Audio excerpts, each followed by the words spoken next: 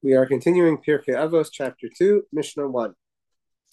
The first statement in the Mishnah, which we discussed a couple of weeks ago, is what is the straight path that a man should choose? One that is a credit to himself, it beautifies himself, and that other people also find it beautiful, so it earns him the esteem of his fellow man. Now, this is all a statement by Rabbi Yehuda Hanasi, and we are continuing now with his second statement, which is a person should be zahir, careful, of a mitzvah kala, what seems to be a lighter mitzvah, kiva chamura, just as he is careful in performing a heavier mitzvah, because you don't know the reward given for the commandments. And so it seems that this is a general exhortation for a person to take all commandments seriously.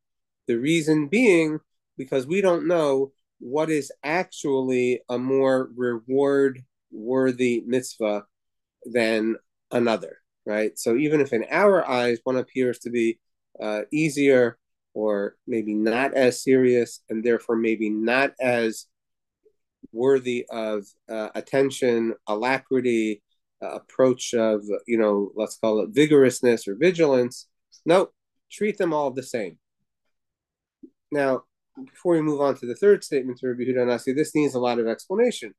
First of all, there are those that say that this applies specifically to positive commandments, because when it comes to negative commandments, we do have a barometer, and it's called the severity of the punishment for violating the commandment. And we have some negative commandments that are capital crimes, some that are liable to lashes, and some that bring an offering, and some that don't seem to necessarily have even that as a punishment, but therefore, nonetheless, they are negative, and the ones that have no punishment, for example, would be perhaps less severe than the ones that have more of a punishment. Now, the truth is that I'm not such a fan of that, but we have very early commentaries that say that. Rav, which is Rabbi Ovadia Bar Tanura, and Rambam Maimonides seem to say that this is basically an injunction regarding positive commandments. So that's something to keep in mind. It's very hard to get to the depth of this Mishnah in my mind. Rabbi Chil is asking, why would anyone take negative commandments any which way? Right? I think what Rabbi Chil is asking is, we have to not do anything wrong. Where's the selection process when it comes to negative commandments? and you're right about that, Rabbi Chil, but on the other hand, that doesn't mean that people don't make that calculus, right? There are people who will say, listen, eating pig is less of a severity than eating chametz and Pesach, and it's more geschmack. I can handle the not eating chametz and Pesach, but maybe I can't handle the not eating a cheeseburger or a pig or something like that. I'm not advocating for that, God forbid. I am just saying that it might be human nature, but Rabbi Phil is making a point that perhaps the Mishnah would simply not be referring to that, not only because of the difference in punishment, but simply because that whole subject should be a non-starter, which is definitely a good point. So nonetheless, it seems that Rav and Rambam are saying different reasons. They're saying, listen, when it comes to negative commandments, there's a sort of built-in barometer, but when it comes to the positive commandments, we don't know anything. Now, the Ramban points out that there's an aspect to positive commandments that is unrelated, seemingly, to reward. So, for example, we have many commandments that talk about remembering Egypt. And in order to keep a person focused on the fact that Hashem is in control of events, should he choose to be in direct control, but no matter what, he's ultimately the authority over everything. There's a big benefit, aside from reward, specifically for remembering what Hashem did in Egypt, is that it keeps our brains functioning properly and correctly. So Nachmanides is pointing out, seemingly, that in addition to the positive reward that, let's say, comes later for a positive commandment. There's just the natural consequences of the positive commandments that are also extremely important, unrelated to reward. Now, truthfully, to me, that feels like a question, because what the Mishnah should really say is, hey, keep the positive commandments, because aside from whatever reward is given, regardless of whether we know it or not, we do it for the positive effects that it has in our lives. Another really good one, I think, is to recognize the good of Hashem or other people, be makir tov, we call it, right? To recognize the good. In addition to, hey, that's the menschliche way to be, it also helps a person's state of mind to be in a state of appreciation. And so we really need a better understanding, and I'm not, unfortunately, equipped at this point to understand this Mishnah in anywhere near the way that satisfies me, and therefore cannot convey it to you because I don't understand it well myself. But I do want to say, in a sort of conclusion of this second statement of the Mishnah, that perhaps what the Mishnah is really saying is that mitzvos have a completely different quality to them than reward. Nachmanides is mentioning one part, and I think a different way that I would put it is that a mitzvah is a way to fulfill an agency of Hashem. So if we had a prophet come to us and say, hey, today I want you to do A, B, C, D, E, F, and G, so we would be very clear on the fact that this is what I'm supposed to do today. Because, hey, he came to me today, he's a prophet, and obviously it's important that I do these things today. But we fall into a false sense of the routine, and we think that, hey, look, God wants me to do all these things. I have to do them yesterday. I have to do them today. I will have to do them tomorrow. And it's all sort of the same. But that's a big mistake. The way that we should really be looking at it is that today, Hashem is coming to us and saying, this is what I want you to do today.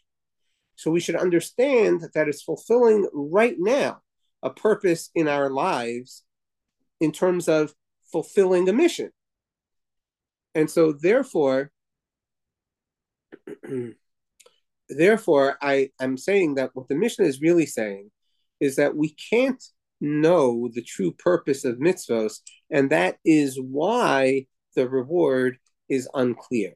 Rabbi Chil is pointing out that some mitzvos have a reward stated, but even there, the reward is not crystal clear. We have this idea of lengthening of days. We don't even know exactly what that means.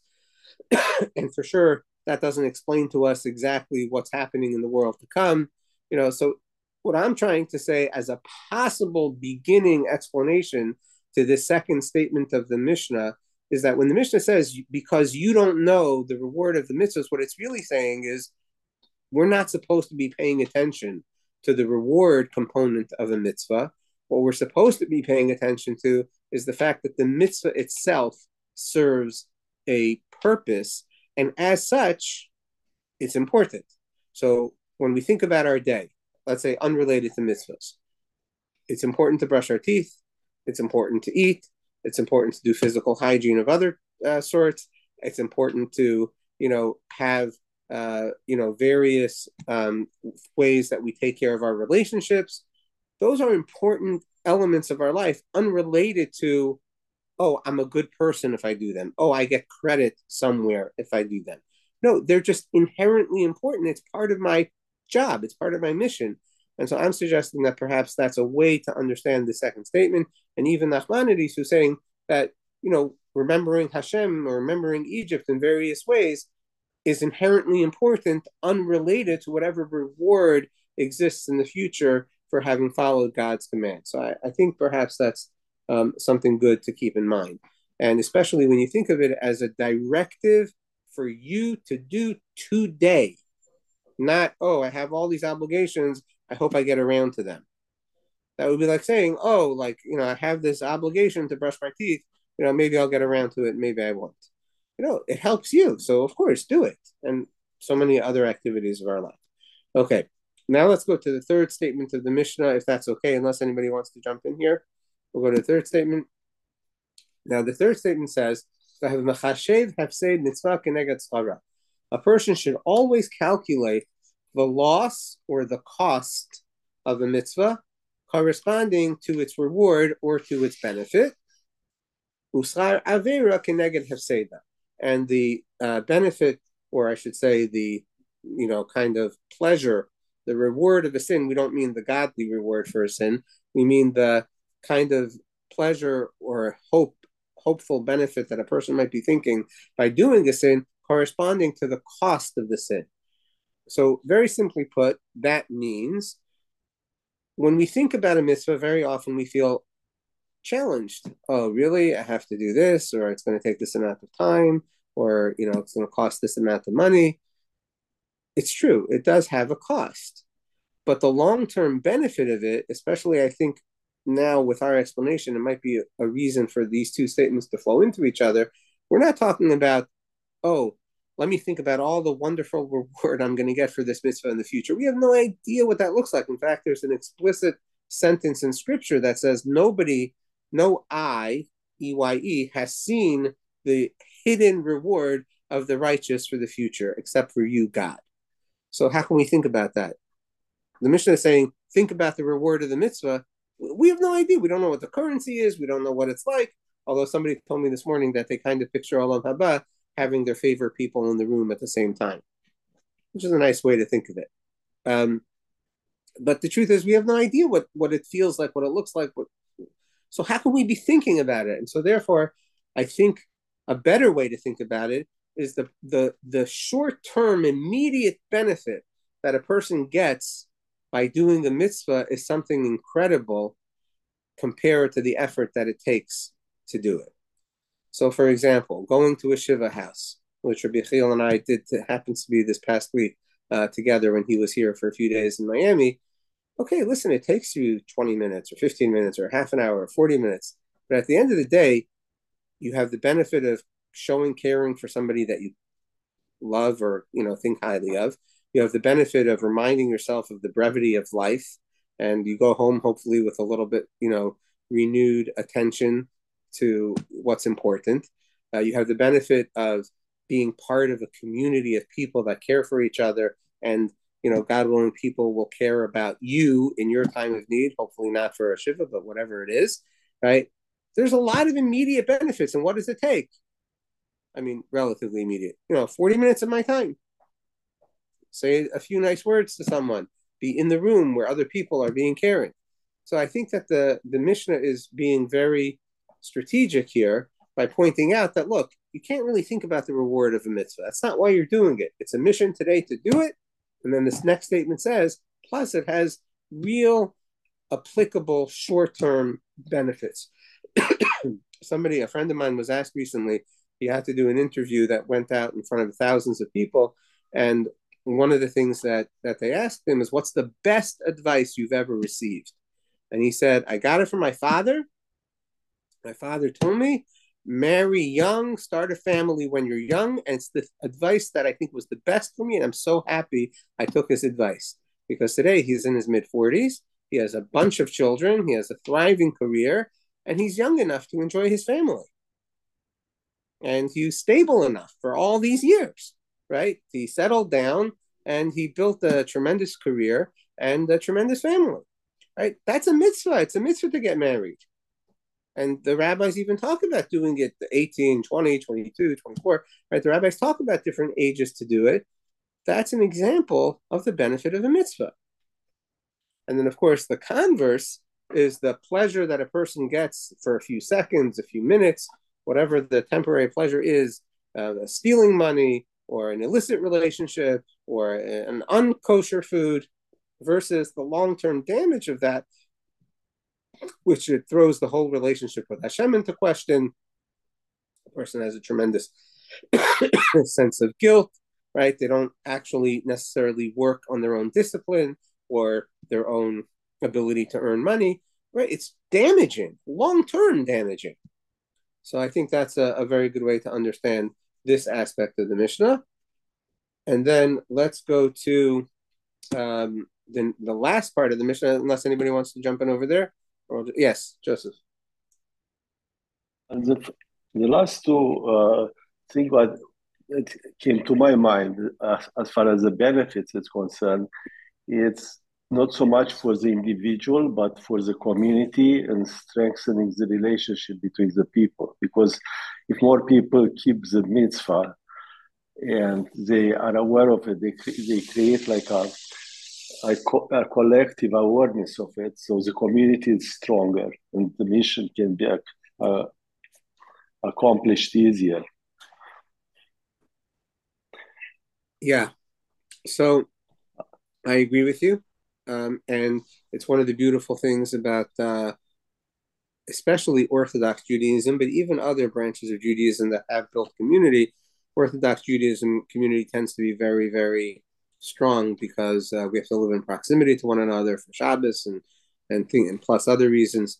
You're right. Being part of a community is a tremendous comfort to people at very trying times. And yeah, there's a huge benefit in being part of the community. No question. Anybody else or anything else? Okay, let's go on to the next.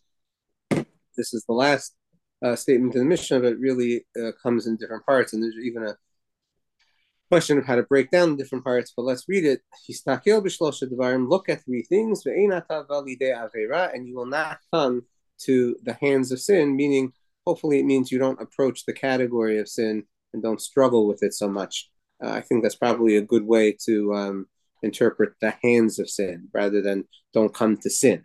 Right? The hands of sin means to be grappling, perhaps.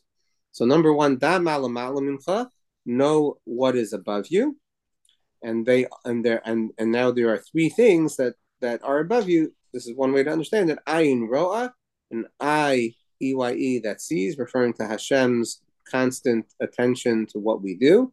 The ozen shoma'as, and an attentive ear, also part of Hashem's attention to what we do. And that all of your actions are written in a book. Now, there's a lot to unpack here, and maybe we should even come back to it again next week, depending on how we think about it and what we want to do. It would just be simple to say, know that Hashem is watching you. Like, doesn't that mean everything? Hashem is watching you. We think it means He's watching, but it's like our smartphones. You could have the video but no audio. Like, doesn't really seem to make sense to separate Hashem's awareness into these human components of eye and ear, and then even writing down your actions. And perhaps that's even another way to say it. Know that everything you do is being written down. Right? That's also a shorter way of saying everything. So I think that needs a lot of explanation. So I would ask everybody to think about that question. I'm not clear on an answer to that question. And then let me just share some of the commentaries. We have the another opinion on what does it mean to the hands of sin. So in Hebrew, sometimes a hand is a way of saying a handle. So it comes up in different halachic situations in terms of understanding different laws, such as vows and things like that. You have the vow itself, you have the handle to a vow. In English, we also say a handle as a way of saying a name. It's like a shortened way. So you kind of grasp a whole thing by its handle. And so according to this opinion, the idea of the handle of a sin is that if you get involved with a small part, you get a grasp on the whole part. And so an example when it comes to sin would be a person would never dream, let's say, of going into their friend's house and taking their money. But they might very easily borrow their things without asking for permission, which the rabbis actually say is stealing. Right? So you would say a handle of sin is, stealing a little bit of property. But the way that you steal a little bit of property is to borrow something with the intention to return it, but you don't have permission. That's actually considered to be guilty of sinning. There's even a story in the Talmud where a thief was identified by virtue of his using a towel without permission. And then it was identified that he was a thief of other items. right? So the point is that could be like the handle of a sin. And so the knowing these three things is supposed to help us define the entry point of sin, as opposed to just like, like a bigger sin, which is more clear. So that's another explanation of the hand of sin, as opposed to what I was saying is, the throes or the grappling of the sin. Now, there's an interesting Meiri that I want to share that they bring over here on the next statement. The phrase in Hebrew is "Da malamala mimacha," know that which is above you. And the Meiri sort of does a homiletic interpretation of "Da malamala mimacha." He says, know that which is above is from you. And so what that means is that Hashem deals with you the way that you deal with others. So know that what's above you, meaning Hashem, and the way Hashem treats you is based on how you behave. So what you're getting is from you. That's his homiletic interpretation of Dam Malamalu Mucha. Right? So if a person is kind to his fellows, then Hashem likewise acts graciously towards him. In fact, the Talmud even talks about an incredible example of this in Tractate Megillah, that if we give our friends the benefit of the doubt, God judges us according to the benefit of the doubt also, which is fascinating. Even though God really knows what we're thinking and what we're doing, if there's two ways to look at what we did, and one way is to see it only positively, and the other one is to say, well, maybe, he's really doing it for selfish reasons. If we give other people the benefit of the doubt, then God will say, I'm not going to go into your brain and know that you're actually doing it for a selfish reason. I'm going to treat you like you did it for an unselfish reason. Pretty fascinating. So this is an idea of the way that we're treated, we get treated from Hashem. Now it gets a little more complicated how to explain the next part of the Mishnah according to the Meiri. I'll let you read, the commentary on that, and then the point where the Mishnah says, "And all of your actions are written in a book." There's a teaching from the Chassid Yavitz that's beautiful. He says it's not necessarily the way that we think of it, which is how other people explain it. That there's a book, all of our actions are written, like we think about in the high holidays. Right? Everything, like there's a ledger with everything written down. The Chassid Yavitz explains that the book that is recording everything is your soul. And so everything that you do either adds luster or blemishes, so to speak, to your soul. And so therefore the record of a person's activities are imprinted on their soul. And therefore you should know that what you do is having a tremendous long-term effect, because it's actually expressed in who you become. And that's a visible thing, obviously, to Hashem, and therefore it'll be always easy to see what a person's actions were simply by the way that Hashem understands or looks at, so to speak, their soul. So I think there's really a lot more to discuss in this Mishnah. To me, this was a hard Mishnah to really grasp well. I hope to think about it more and maybe come back with some more next week. And if not, we will go to Mishnah number 2. Any questions or comments here? Yes.